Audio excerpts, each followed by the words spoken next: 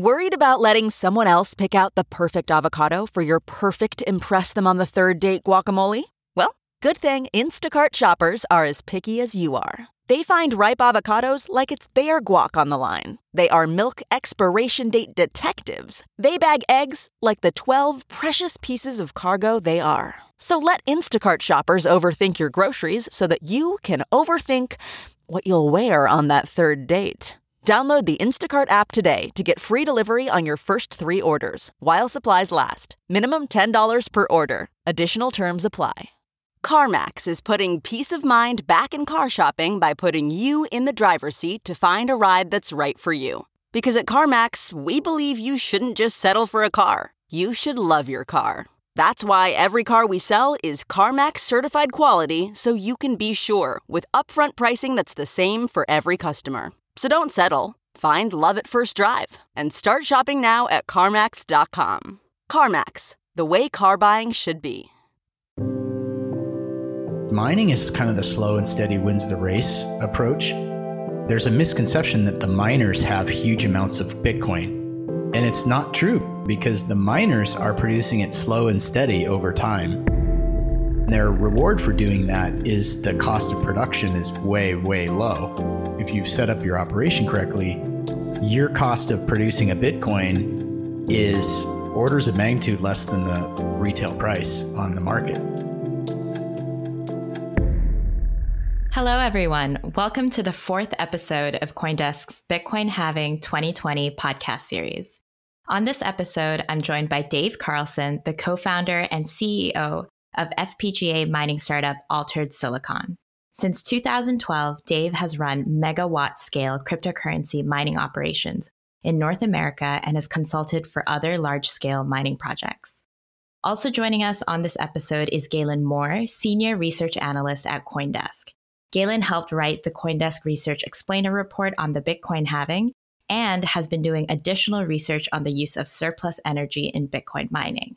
It's great to have you two on the show. How have you guys been holding up so far in this time of social distancing? Dave? Pretty much staying close to home and away from people, but that's my normal lifestyle anyway. So not too much of a change there. It really hasn't been that much of a change. Well, that's good. Galen, has it been a big change for you? And I mean, well, having the kids at home is no picnic, let me tell you. But I was joking with a friend the other day that, you know, Boston's tagline for isolation is, we didn't really like you anyway. So everybody here is keeping a suspicious distance from everyone else. And that's really, physically it's different, but in reality, that's kind of the attitude most people here in Boston have anyway. These definitely are strange times for sure, and probably less so for some of us than others. But today is also a bit of a strange episode for this podcast series, because while previous episodes were primarily looking ahead to the upcoming Bitcoin halving in May and its various impacts, today we're actually going to be taking a look back, not ahead. We're going to be looking back in time during the first and second Bitcoin halvings and talking about the historical evolution of Bitcoin mining technology. Dave, what can you tell me about the early Bitcoin mining equipment used back in 2012? Well, I started with GPUs, and ironically, I was playing with a program or a system that Berkeley College supports that is for sort of global combined computing, collective computing, which led to a project called Folding at Home, which you may have seen in the headlines, has now become the largest supercomputer in the world, with something like 15 times more collective computing power than the largest supercomputer, and it's all working on COVID-19. And all my rigs, I've converted back to whatever GPUs I could scrounge. All my GPUs, I should say, my personal sort of mining are currently folding for COVID cure. But back in 2012, I was doing almost the same thing and then discovered Bitcoin. And so what became clear was there needed to be a more powerful, more efficient, power efficient way to mine Bitcoin than GPUs. And that's how I discovered FPGA. So there's been a full circle here because Altered Silicon is mostly focused on FPGA compute and how that can be incorporated into blockchain processing. I'm glad that you mentioned GPUs and FPGA mining devices. For those of our non-technical listeners, can you give a brief description on what exactly GPUs are and what FPGAs are, as well as why did you start off mining Bitcoin with a GPU device? So the GPU is just a general purpose calculation device, and it was created to take the load of processing off of the main computer processor in a typical computer, specifically for the graphical processing. So it's like a graphics processing unit, and it really helped the gaming industry move to higher resolution and higher frame rates and better quality in the gaming experience. And they turn out to be extremely powerful computing processors. So NVIDIA recognized this pretty early and started building developer plugins to let developers start to use those graphics processing cards to do other things than output high resolution game experiences. And so they end up being really useful for all kinds of scientific computing, and they still are. They're still used primarily in the training of AI, artificial intelligence models. Was there a community in that scientific computing industry or category that came over to crypto early as you did? Was that kind of a feeder? Yeah, there was, and there still is. The platform that I was working with still exists. It's called BOINC, Berkeley Open Initiative for Networked Computing.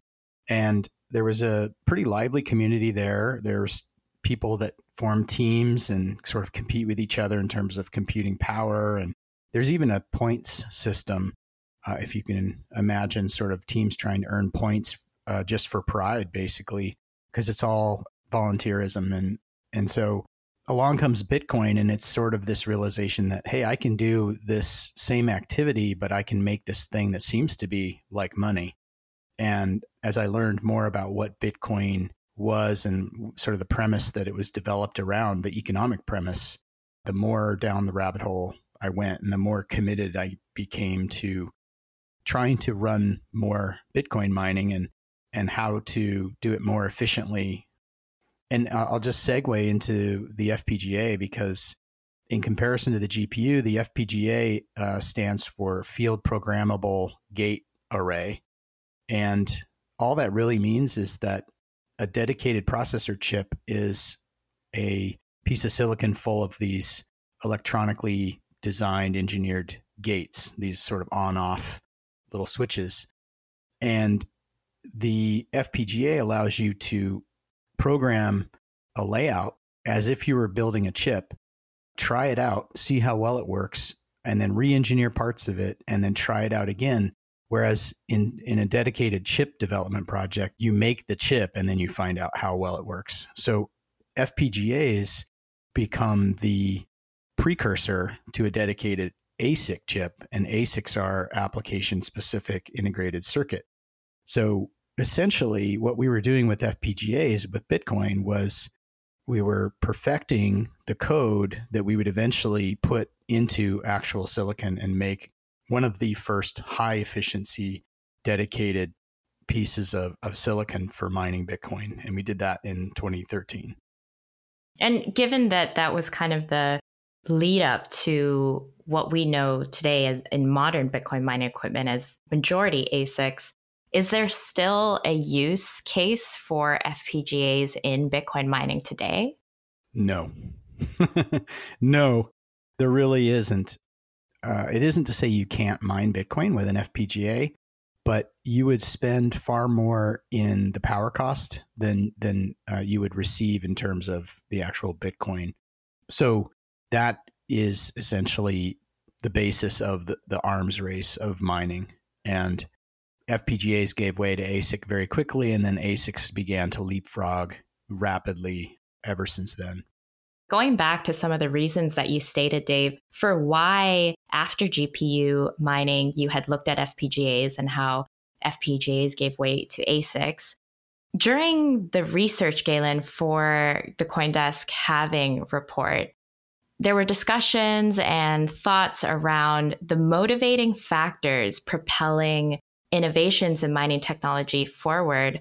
What did you find were some of the most important or the most interesting factors in your view that made miners incentivized to look for a more advanced mining device that propelled even to look for something like an ASIC chip specifically for Bitcoin mining as being profitable to do? Would you say there were any turning points in the history of Bitcoin that you see as a real motivating factor to innovations in mining technology? Gosh, I don't know. I think the introduction of ASICs was kind of a watershed moment in terms of changing the way Bitcoin is mined and secured. I wasn't thinking about Bitcoin at that time, certainly not as much as Dave was, but I would say, that's just sort of a natural evolution of a kind of arms race. If you know that a more powerful machine will get you more reward, make your business more profitable, you'll be looking for the next more powerful machine all the time, and knowing that your competitors are doing the same. I do think it's interesting the way that's changed, the decentralization, if you will, of Bitcoin. To sort of wonder maybe about whether that was something Bitcoin's founder or founders had intended. Certainly, you hear a lot of debate over that question. For one, I guess I'm in the ASICs are good for Bitcoin camp. But Dave, I'd be interested to hear your thoughts on kind of how that system works and whether it's to the benefit of Bitcoin as a trust minimized system. I was actually going to say maybe for some of our listeners, a brief rundown on what that debate actually is and how does ASIC technology impact the decentralization of Bitcoin's network. So first you have to talk about the ways of securing blockchains, and the two primary ways that are in use today are a thing called proof of work, which is essentially doing some computing work that you can measure the difficulty and the amount and the time over which you did the computing work, or something called proof of stake, which is more like holding a certain amount of coins in your wallet, in your digital wallet, and then proving that you are still holding those coins and you haven't moved them. And that can function as a securing mechanism for blockchains.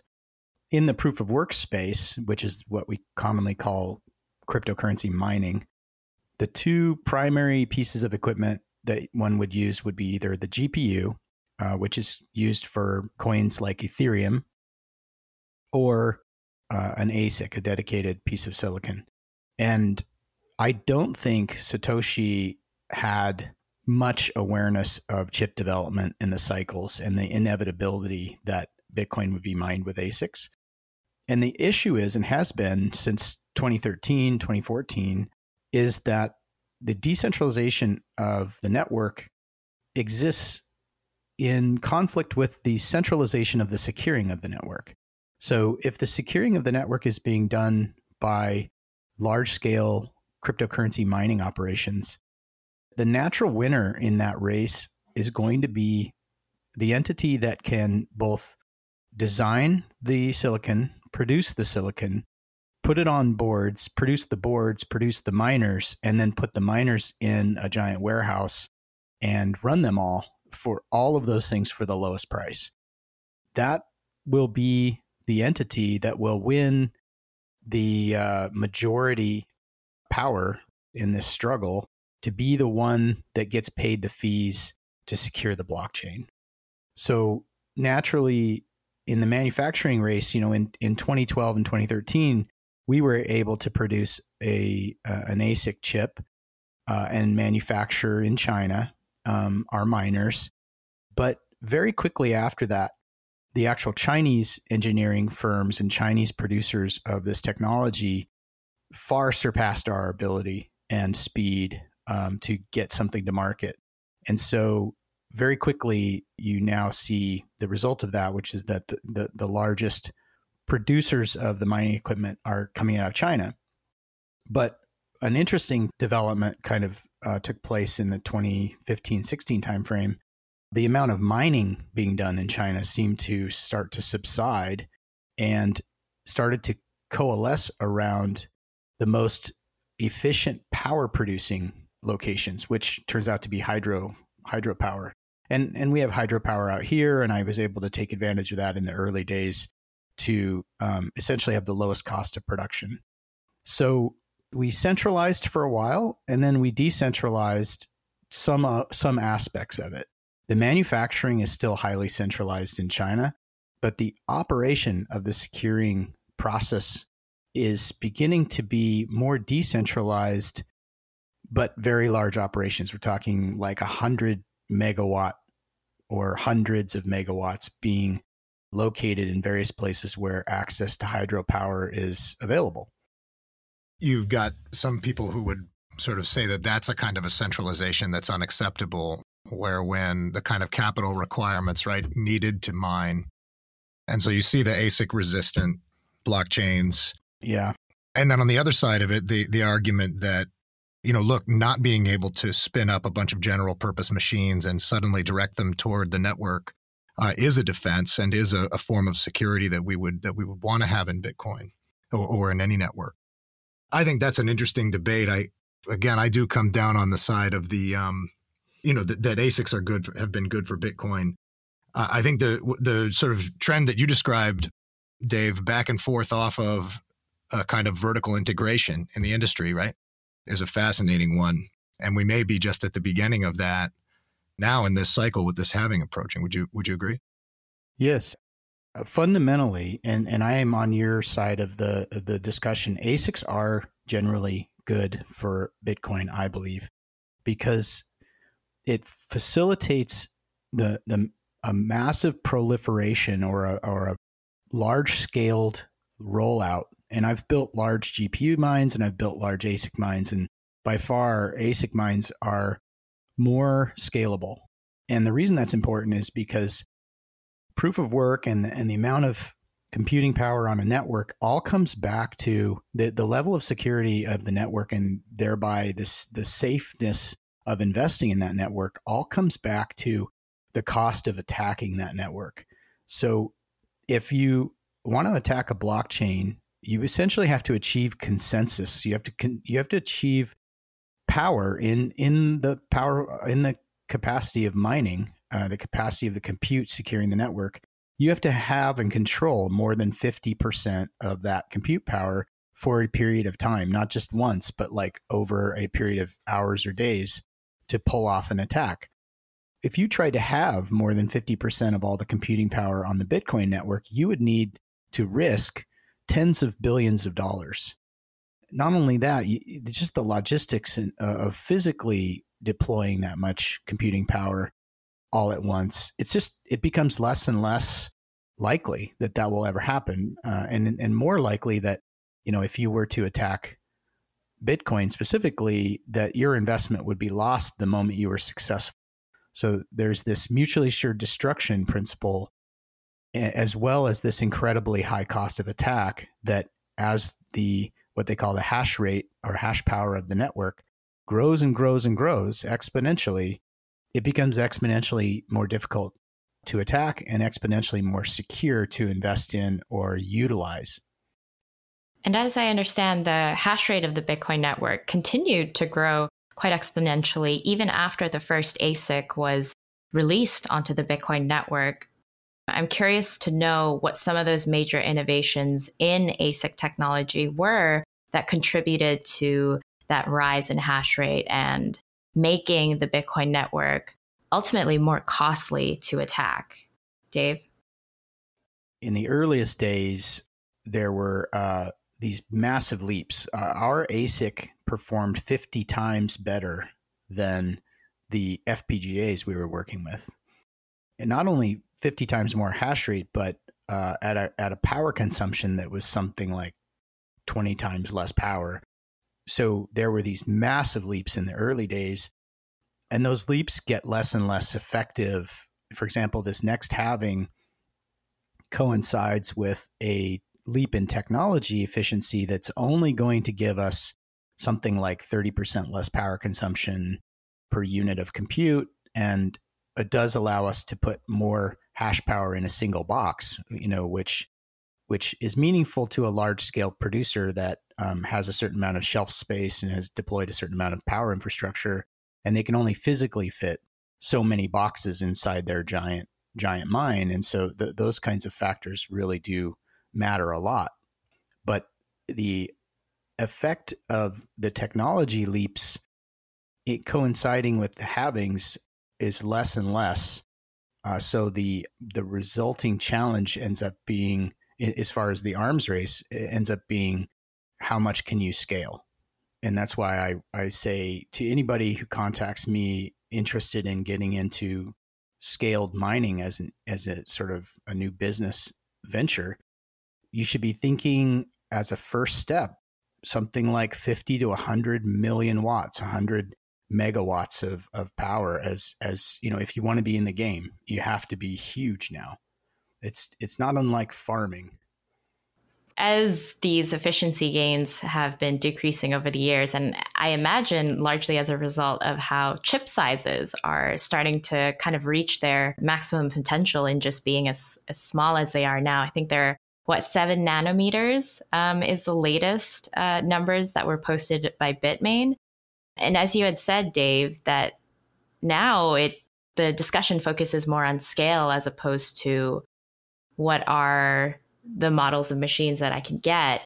I know, Galen, that you've been doing some research into some of the other innovations in mining happening in the industry, not so much due to hardware, but relevant to energy sources and supply. Could you explain a little bit about what kind of innovations when it comes to energy supply there's been so far? It really started actually with a conversation I had with Dave.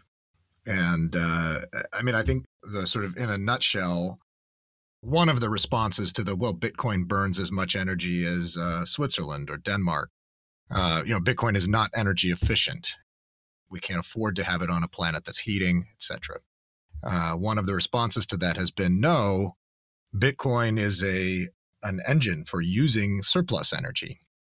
I think that's true in potential, but I don't think it's proven true at any scale. There are a number of companies, Crusoe Energy is one that I can think of off the top of my head, that are doing gas flare mining on natural gas fracking sites and other oil and gas production sites where there is some runoff or waste fuel that can be used to run miners. This is stuff that would just get burned off otherwise. So now it's being used to secure Bitcoin. And Dave, you and I talked about all of the surplus energy in hydro. What's interesting now is that you have the S9, which I was talking with Wolfie Zhao, who is on CoinDesk staff and covers the mining industry this morning. And he was pointing to data from Bitmain's past disclosures, indicating that they may have sold as many as about 3 million of the S9. He described the Antminer S9, which is the kind of, at this point, is now the legacy model of mining equipment from Bitmain. He described it as the killer machine. And I think that's not an exaggeration, maybe an order of magnitude more in sales than any other model. For sure. I wonder, I think, Dave, and you and I kind of went down this road a little bit. Maybe you'd talk a little bit about where you think that puts the possibility of doing, say, surplus energy mining, putting this equipment to work in places where you might, at certain times of the year or day or month or week, have free power flowing. Yeah, I think that's a thing. For years, it's been obvious to me that the largest mining operations in the world are ultimately going to be the power producers themselves. So long as you can see a differential in a market and make more money mining Bitcoin than providing the power to the network, the power network, those guys are going to see how they can monetize better. An interesting dynamic, and I don't know the hydro production as a business all that well, but I know that they do have significant issues related to what do you do with your surplus energy. Like at night, the water's still flowing, the dam's still making power, but nobody needs it. So what do you do with all of that? And there are these complicated plans, multi-billion dollar projects to do something about that through essentially doing energy storage or surplus storage in one form of it that I think is, I don't know, it sounds silly to me. It's called pump storage, and it's literally taking the water after it flows down through the dam, expending energy to pump it back up above the dam into a big reservoir, and then running it through the dam again when you actually need the power. The reason I feel that it's silly is because if you, for example, if you switched over to mining Bitcoin through the night with that extra energy, you'd be storing energy. It would just be in the form of a cryptocurrency. And if you're worried about the volatility, you can immediately convert your Bitcoin to a stable coin. And now you've got basically value storage, and you haven't had to expend billions of dollars to get there. Now, then what can you do with it? Well, even in this area, there are the power lines that are fed from the actual local dams that run through the countryside. And then there are a large set of power lines that run all the way from Shell Energy from Canada. And the power companies here all have deals with Shell Energy. In case they need extra power, they can always tap off of those big lines at a higher rate, of course, and supplement their own energy production. And so that becomes the answer. You do energy storage in the form of value, crypto value. And then if you actually do need it, you just use that surplus energy, that surplus value you're storing, and actually spend it on power capacity to supplement your own. That's a much more efficient and much more streamlined way to do it, in my view. I think the problem with setting that up maybe is that with the capital costs that we discussed earlier in this podcast, it's hard to justify putting something in place that you're only going to use part of the day. It might work out on the operating side, but doesn't work out in terms of return on investment. I've looked at that, of course, because it's a major factor in the idea. And the answer, in my opinion, is all those S9s, those 3 million S9s that are now legacy.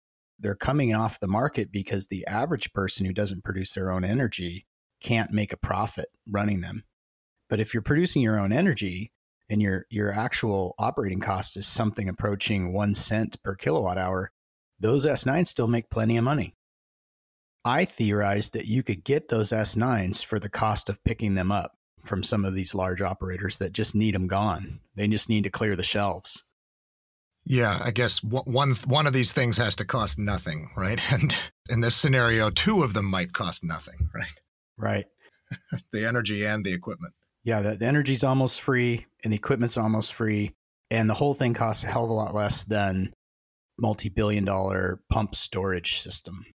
I guess the other thing that could be free would be the money, which would be, maybe the money is you're actually just using a miner to launder money. Right. If your purpose was not to make a profit, right, then it might be attractive to you to have that truckload of S9s as well. Yeah. In the mining space, there's always been this dynamic that has concerned me a lot in the early days. Is what if there's a large participant in this ecosystem that comes in and will mine for a loss?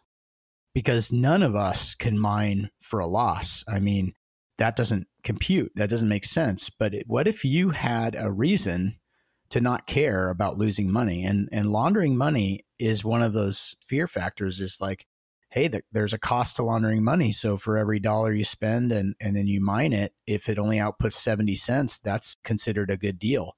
And then that would be a killer to the mining ventures that are trying to do it on the up and up. That's actually really scary when you think about it, of mining being used to launder money. Tony Montana set up in Montana. Everybody say hello to the bad guy. In order to do that at scale, and this is the reason I don't think it happens, is because mining is kind of the slow and steady wins the race approach. Like there's a misconception that the miners have huge amounts of Bitcoin.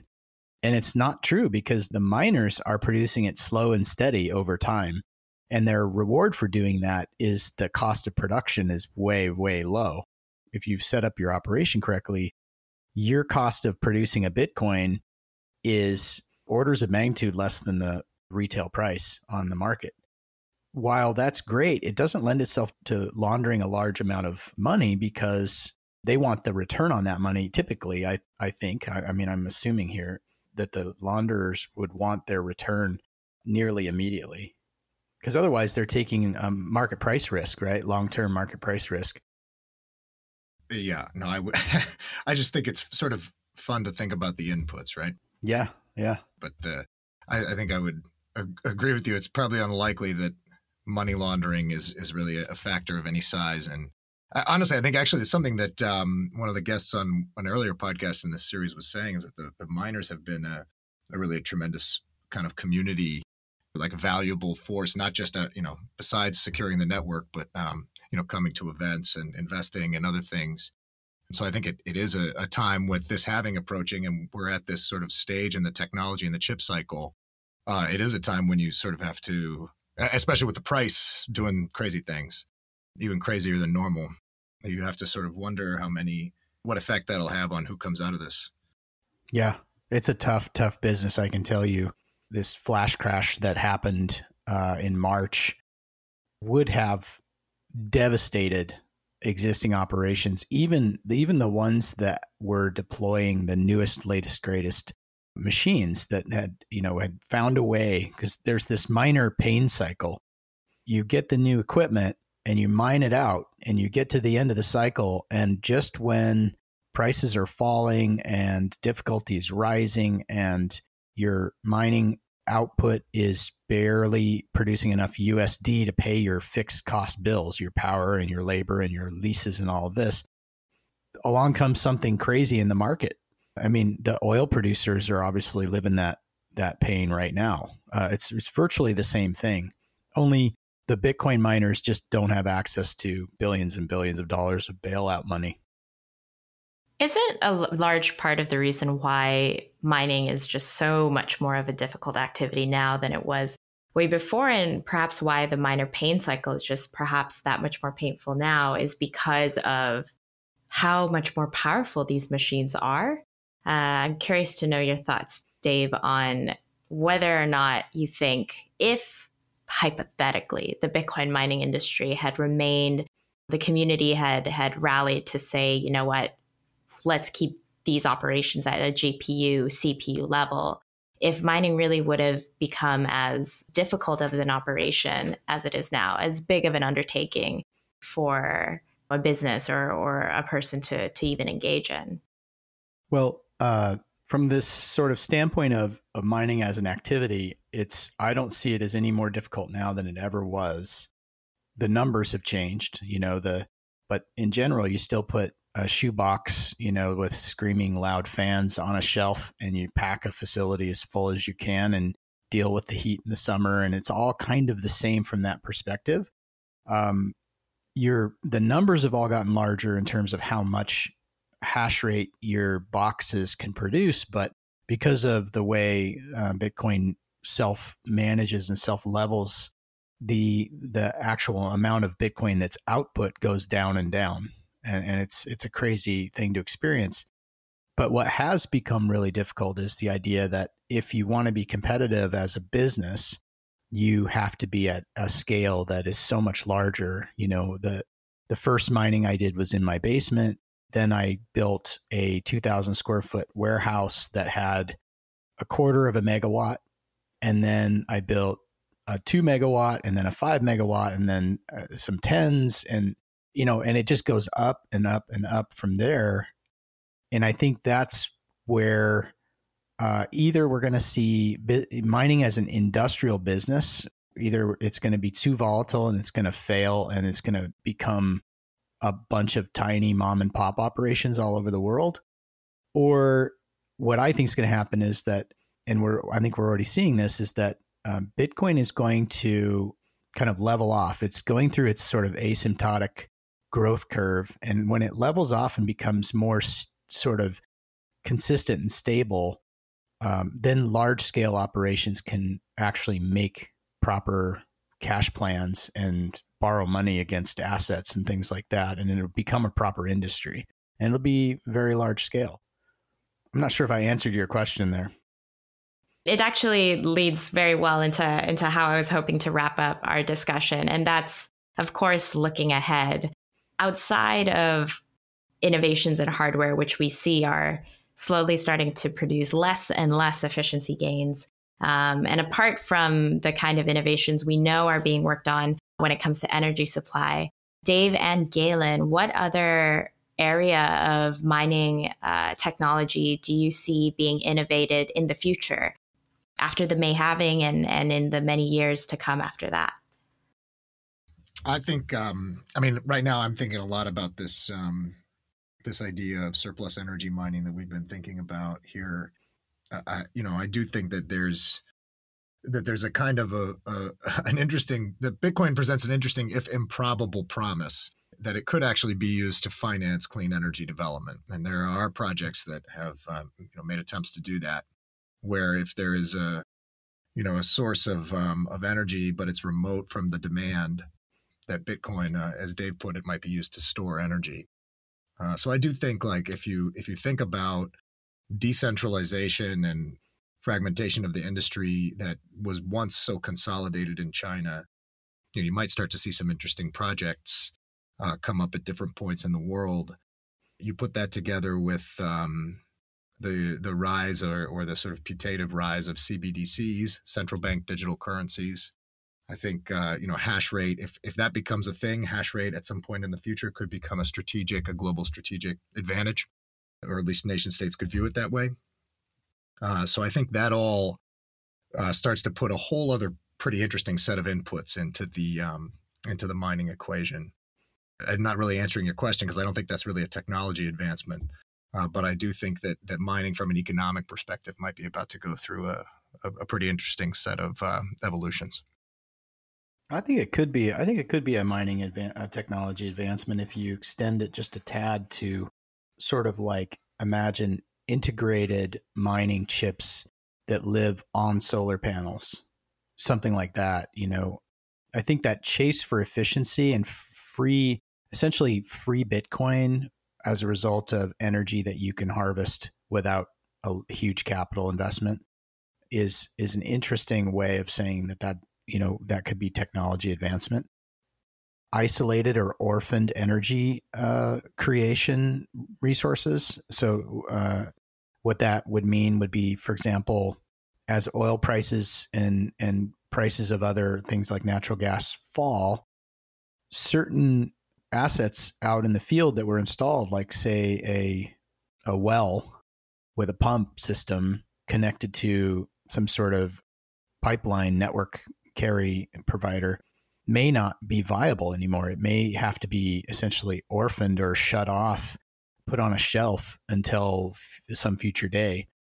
But if you don't care about your interconnect, and this happened with overbuilding in solar and wind, where the power delivery is so spiky that the network providers, the ones that own the actual transmission lines, didn't want wind power anymore on their network. So they would refuse the interconnect agreement, and you would end up with a project that was sort of funded to build the wind turbines, but couldn't get the interconnect to actually connect to the grid. So then the whole thing becomes worthless. But if you don't need to connect to the grid because Bitcoin's your grid, you spin up that wind turbine, you put a mine at the base of it and connect it to the internet. Job done. Very interesting. It's interesting how something that starts off with an economic incentive motivates and turns into technological innovation. Thank you, Dave and Galen, for joining me today on another episode of Bitcoin Halving 2020 Miner Perspectives. For everybody that's listening, you can find the social media links to Dave and Galen's profiles in today's show notes. I'm Christine Kim, a research analyst for CoinDesk. For more research-related crypto insights on the upcoming Bitcoin halving, for which I'm sure these perspectives are highly relevant, be sure to check out the CoinDesk Research Halving Report, which Galen, I, and Noel Atkinson authored. It's out now on the CoinDesk website and features additional commentary from mining industry experts like Dave and over 30 different halving-related charts. You can stay up to date about what the CoinDesk research team is producing, be it reports, webinars, and more podcasts through our Twitter channel, which you can also find a link to in today's show notes. I will be hosting the final podcast episode of this series next week, so please do tune in again then for the new episode where I'll be talking about the economics of Bitcoin mining with Thomas Heller at F2 Pool and Igor Runets at Bit River. Thanks everyone for listening. Talk to you guys next week.